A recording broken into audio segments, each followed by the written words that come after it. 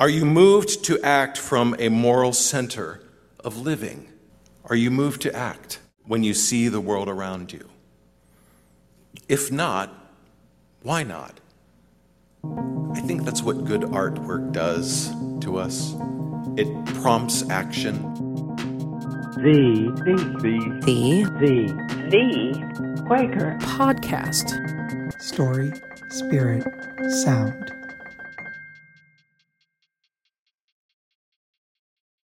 I'm Georgia Sparling. And I'm John Watts. And it's time for a new vocal ministry episode. Great. I love doing these. Yes, the experiment continues. So do you want to remind the folks at home what these episodes are about? Sure. So vocal ministry is an important part of Quaker meeting. Whether it's an unprogrammed meeting, a program meeting, or semi-programmed, every Quaker meeting has a period of time where anyone can stand up and speak. Now, Quakerism is not a monolith. We all have different processes for composing these messages, but it's generally agreed on that we are trying to say something that was inspired by the Spirit. So with these vocal ministry episodes, which we're doing about once a month on the podcast, we really want to bring a range of Quaker voices, from the liberal, unprogrammed to the evangelical and everything in between. Right. And even in the 4 vocal ministry episodes that we've done, we've had a big range of faith practices and beliefs. We've had a sermon from Ashley Wilcox, who's a pastor at a semi-program meeting in Greensboro, North Carolina. We had a collection of essays from the unprogrammed Central Philadelphia monthly meeting. And then most recently, Craig Freshly shared a message from his semi-program meeting. Right, and these episodes have generated a lot of discussion. It makes for some really engaging conversations on our episode pages and our social media for sure. Yeah, and that's what we're hoping for with these episodes. Not that every listener will agree with every message that we publish, but we want to invite you to tune in the spirit of worship, that we're giving it over to the speaker to be faithfully sharing what they've been given, even if that means sometimes that we're listening in tongues. Yeah, so let's keep that going with our first evangelical Quaker vocal minister. His name is Mark Kondo, and he pastors Reedwood Friends Church in Portland, Oregon. And Mark comes from an evangelical tradition in Ohio. Awesome. Yeah, I met Mark on my last trip to Portland. He's got a really great presence, and he struck me as a really thoughtful friend. I was so glad to hear that he was willing to come on the show to share this message with us. Yeah, me too. And the message that he's sharing with us today is the start of a sermon series that he's titled Songs That Preach, and he likens it to a mixtape that he's making for his congregation. Ooh, a mixtape. Yeah, as a musician, I can really relate to how mixtapes can be an expression of the Spirit, and also it, is kind of nostalgic. That takes me back. Totally. I think it's a really cool idea. Yeah, so how is Mark crafting this mixtape? How does that work with his church on Sunday mornings? Well, I'll let Mark explain that to us and also tell us more about himself and his congregation. Sounds like a plan. My name is Mark Kondo, and I am a minister at Reedwood Friends Church in Portland, Oregon. I had a pretty powerful conversion/convincement experience when I was 18. And, this encounter with Christ, this encounter with God, made this really deep impression on me. I really felt like I was awakened to something, some aspect of life that I was always curious about, or even had kind of existential dread about. And then upon realizing that it was friendly, that it was benevolent, I fell in love with it, And that love was over the course of years and learning and self-exploration. And then finally I was starting to get intimations of, okay, well, maybe this is more than just a spiritual awakening. Maybe this is a vocation. I never intended to go into ministry at all. We moved across country from Ohio where I was ministering there. I've been at Reedwood for a little over 4 years now. It's a 130-year-old Quaker meeting that did not originally start at Reedwood. It started as First Friends Church there in Portland, Oregon. Ever since the pandemic, we have both online and on-site attenders. And it's a traditionally, run, programmed Quaker meeting. The membership at Reedwood really holds a high premium on education and learning. Learning as an act of worship, learning as a spiritual experience. There's a process of exegeting the meeting, and what are these families, or what are these people perhaps going through, and what are their questions, and what are they looking for? You just go for it. It has my inspiration. It has to be something I'm interested in. It has to be something that is can speak to me. How is this section of the Bible, or this story from the Bible, or this poem? How are these things relatable and interconnected? I love connecting things. So that's a little bit of what I'm going to be doing.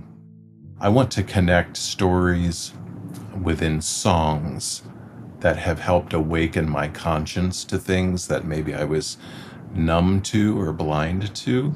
So that's my sermon series for September. I'm calling it Songs That Preach. And we're going to be visiting songs that I've encountered throughout the years that have helped me along to become a more human person. I don't listen to a lot of preaching. I have to find inspiration elsewhere, and I find that inspiration in songs I listen to, very honest music, honest writing, poetry, and of course the outdoors. Those are kind of like the sermons that I pay attention to. This week is going to be Lenny Kravitz's Does Anybody Out There Even Care? It's off his Let Love Rule album. In high school, a friend of mine kind of shared some albums with me. Back then it was probably a mixtape. And there was this song, Does Anybody Out There Even Care? The song was stuck out to me because of how poignant it was about stating racial issues, and the imagery that's in the lyrics was very powerful to me. And it was like a cup of cool water, to me, of, here's someone talking about something and singing about something that for this Midwest kid wouldn't really know where to begin, So it was almost like a sermon to me, even back then, and that was kind of pre-convincement mark, But it was my heart was tender to that, and so that's why it kind of stuck with me. Even today, I'll listen to what it says because, it had that emotional impact on me.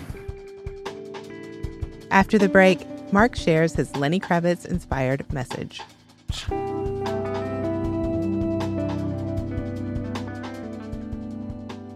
Hi, it's John here. Everyone has a different experience in waiting worship. For me, it's a time when ideas come to me, sometimes fully formed. When I was a songwriter, I would be sitting in the silence and have to run out of the room to grab a notebook and write down lyrics or song titles. Later, as a video producer, I would get ideas for videos that might go viral on YouTube. These days, when I sit in silence with other Quakers, project ideas come to me. Big things that I could never accomplish on my own. In 2020, I was sitting in worship and I was given the idea for a Quaker podcast. And not just any podcast, one that attempted to feature authentic Quaker ministries. I wrote it down in my notebook, but the logistics seemed overwhelming. I brought it to my meeting, and we had a clearness committee, and now, 3 years later, I'm so excited to be speaking to you from that very podcast. A podcast that wouldn't be possible without the support and grounded vision of literally hundreds of friends. And we're featuring vocal ministry. I want you to just imagine the potential, years from now, of this repository of faithful Quaker messages from all over the world that we're building one episode at a time. And that's just one of the dreams that we are working on realizing here at the Quaker Project. But in order to do it, we need your help. I'd like to ask you to please consider joining those hundreds of friends who want to see this vision become a reality. Go to thequaker.org, that's Thee, Quaker.org, and sign up to give $5, $10, or even $20 a month toward making this ministry sustainable and supporting our work in giving Quakers a platform on 21st century media.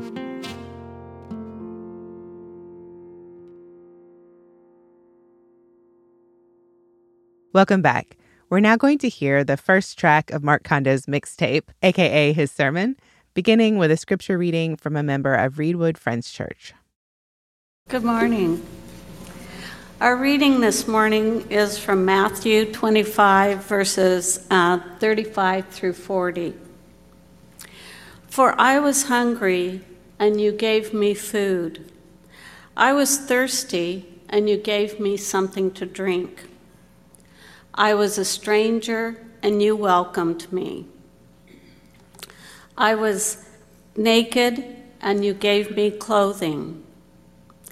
I was sick, and you took care of me. I was in prison, and you visited me. Then the righteous will answer him, Lord, when was it that we saw you hungry and gave you food, or thirsty and gave you something to drink? And when was it that we saw you a stranger and welcomed you, or naked and gave you clothing? When was it that we saw you sick or in prison and visited you? And the king will answer them, Truly I tell you, just as you did it to one of the least of these, who are members of my family, you did it to me. In the text we just heard, we can see how the early Christian community was invited into a new way of living. That's what it is. It's really an invitation to live differently, to see differently, to behave differently in this world. Unique to this way of living was to have this openness to what some may call a continuing revelation, to live in such a way where you're expectant of something, you're looking for something. That is, faith is not a static set of rules that we maybe intellectually accede to, but rather faith is a dynamic lens whereby we encounter the world that we live in. That's what it is to kind of engage and embody this message. What's the question that this text is asking us? Where do we encounter the reality of God in life? Where do we kind of see and apprehend God and divinity? Where does it consistently manifest in this world and in our experience? Where is God active and moving in the world?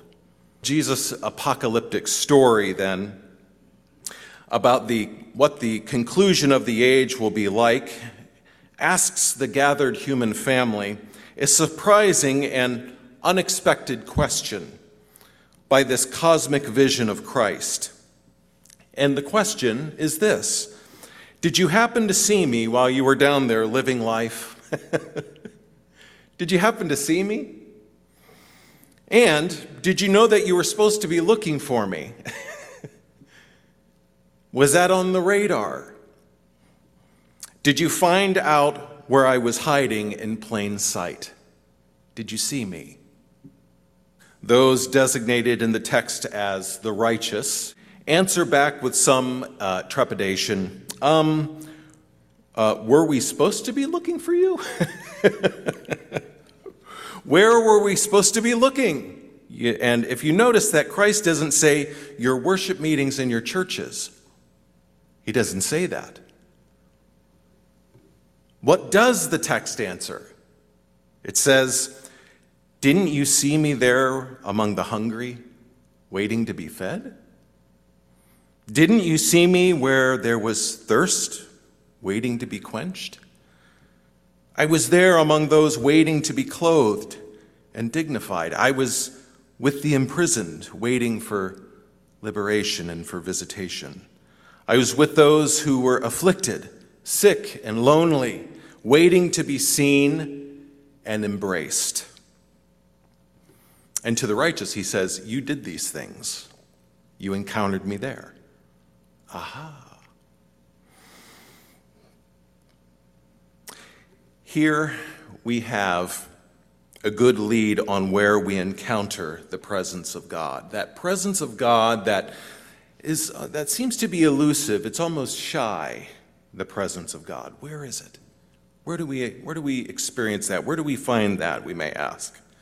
And Christ is saying that the divine riddle is answered when we serve and give our lives over to one another.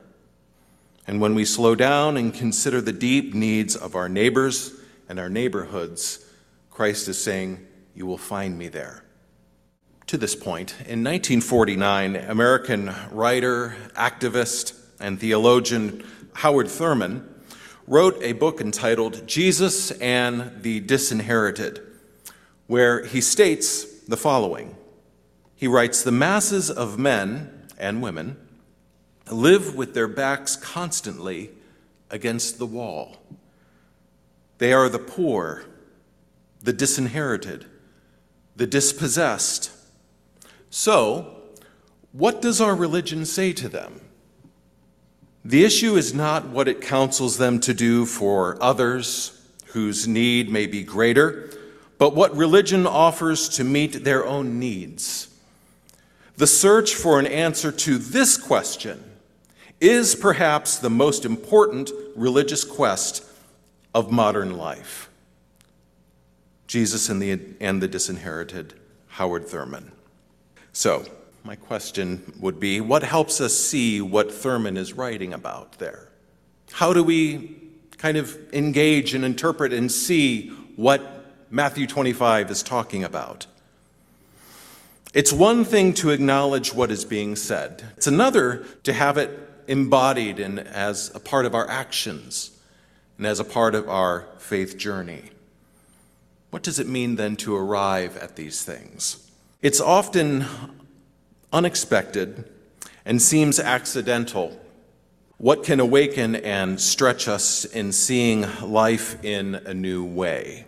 In my high school friendships and even the music that was passed around among us and that we listened to and shared between one another, looking back and thinking back, this played a big role in helping me develop a broader and a more empathetic vision towards my neighbor, towards the world, if not towards life itself. Starting way back there in the 90s, listening to songs and being around people that were asking bigger questions that had to do with the welfare of my neighbor, the welfare and the justice of society. There were songs that were self-aware enough to address painful social concerns, crucial at that time, and still remain so today, some 30 years later. In my teenage years, it was not so much the institutions of worship or institutions of public education where I learned about the ongoing sin of systemic racism. Honestly, it was listening to 70s and 80s punk rock music. How a genre of music addressed other realities of grave concern, such as sexism, abuses of government, the plight of U.S. militarism, colonization, even global ecological destruction. Those messages were in those songs I was listening to. Okay, so what does this have to do with what, what we just heard and what we were just reading? When you look at the world around you, do you see? Are you moved to act from a moral center of living? It's asking. Are you moved to act when you see the world around you? If not, why not? I think that's what good artwork does to us. It prompts action, it prompts awareness, it prompts a sense, a larger view of what's going on in the world. A little bit more about growing up in the 80s and the 90s, about this kind of subculture that I was in. Whenever you liked someone in the 80s and the 90s, you would make them a mixtape of songs that were meaningful to you.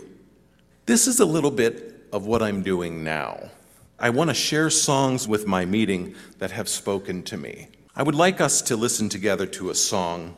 The title of this song is itself a question. Does anybody out there even care? Performed by Lenny Kravitz, and this was released in 1989. And the song sets the question before its listeners: are we complicit as we are witnesses to racial injustice and violence? Are we complicit? It's a song of protest. It's a song of not staying complicit. And so it was a brave and bold and a courageous song. What is my response to Lenny Kravitz's question? So this is song number 1 to my mixtape, here to my Quaker meeting. Since it's a little pricey to license Lenny Kravitz's music, we asked a voice actor to read the lyrics to the song for us.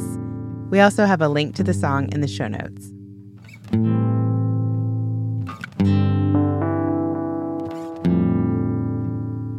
The dream is lost. Don't let it slip away, for bloody days won't be far away. 'Cause when there's no more sun, there's nowhere you can run. Does anybody know how many lives we've lost? Can anybody ever pay the cost? What will it take for us to join in peace, my friends? Does anybody out there even care? Wake up, world, before it's too late. It's time for love to conquer hate. And when the battle's won, we all can live as one. Riots in the streets, men dressed in white sheets. Is that what we want? A little boy hanging from a tree and a burning cross. If we learn that we're one, we can overcome. Before this takes us all, we'd better catch ourselves before we fall. Does anybody know how many lives we've lost? Can anybody ever pay the cost? What will it take for us to join in peace, my friends? Does anybody out there even care? Wake up, world, before it's too late. It's time for love to conquer hate. And when the battle's won, we all can live as one.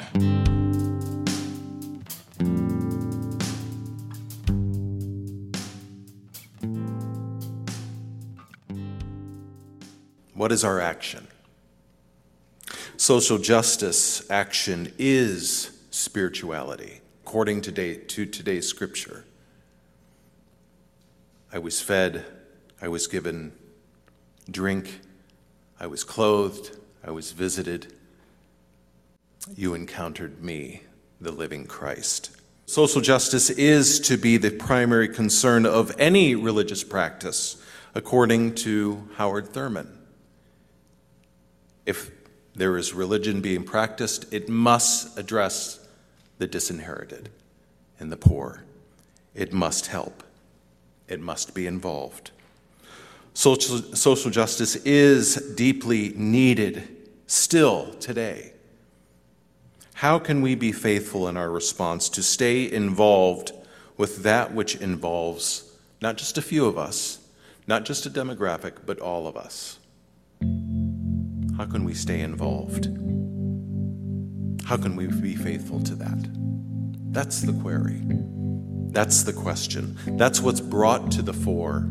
Let's see how this settles. Let's attend to the inward teaching of Christ. Let us attend to spirit.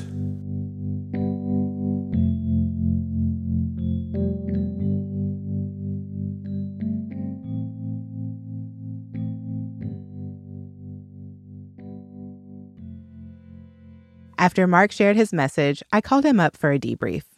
This is a question kind of we've been asking everybody is like, how did it feel to give that message on Sunday? I was a little bit more self-aware than usual. This, because of the nature and the goal, I guess, of what I wanted to do. I was trying something new. It was a risk on my part. And I thought, well, let's take a risk. And if you don't have that element of risk, you're probably doing yourself a disservice by not risking. So I'd rather risk, take a little chance, and it's never going to come off as planned as you have in your imagination.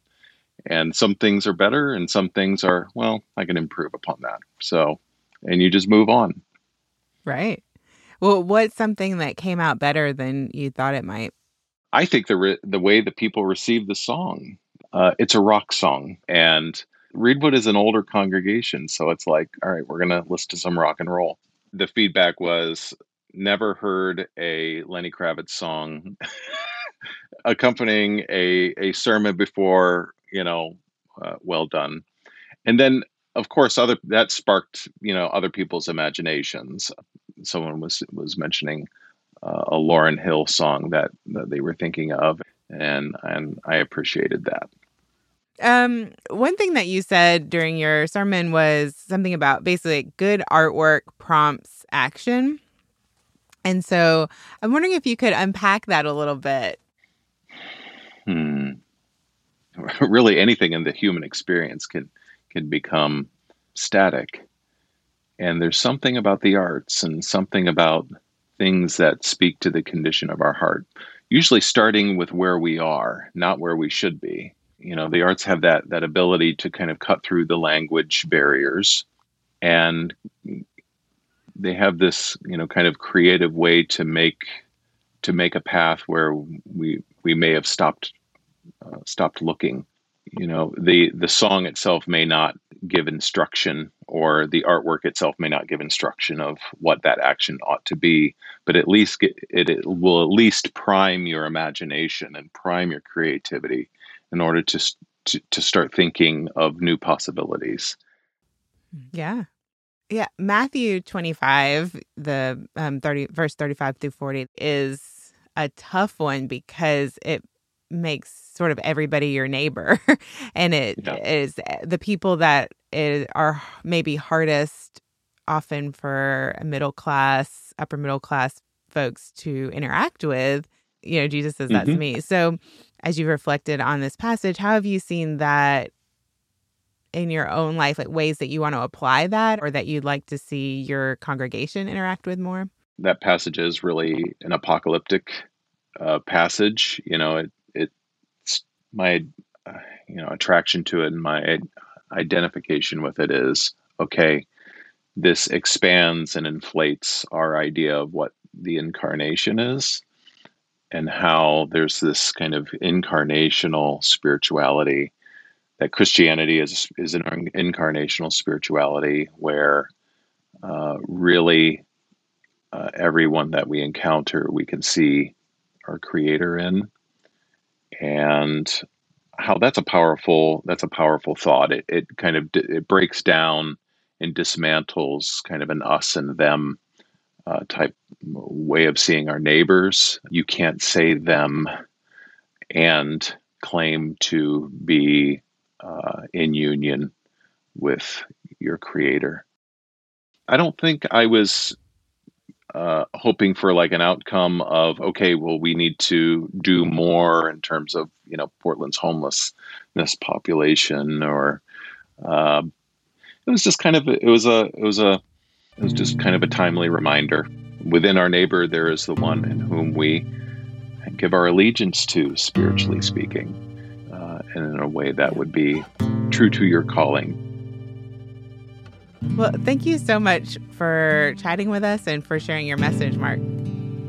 Thank you, Georgia, and it was a real pleasure to do so.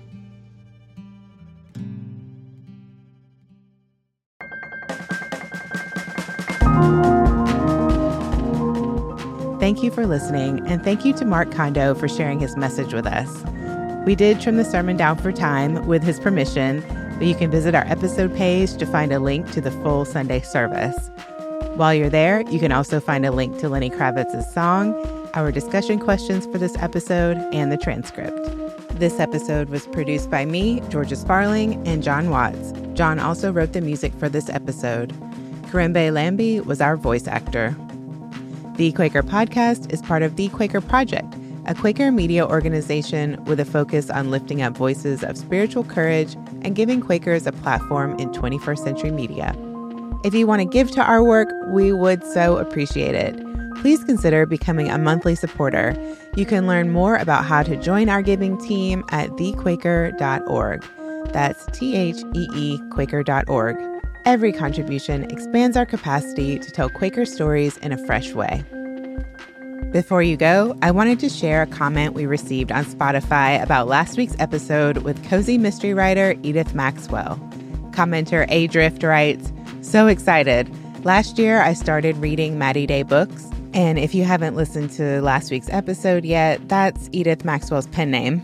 Anyway, Adrift says, that is how I discovered Quakerism. I've since been attending Pittsburgh Friends and feel I found my spiritual home. Thanks, Edith. And thank you, Adrift, for your comment. If you have a minute, would you also leave a comment on either Spotify or Apple Podcasts or the podcast app of your choice? And tell folks what you like about the show. It helps them figure out if it's something they want to listen to. If you're more inclined to share your thoughts via voicemail, why don't you give us a call? The number is 215-278-9411, and you just might hear yourself in this spot. Again, that number is 215-278-9411. Okay, we'll be back in 2 weeks with a brand new episode.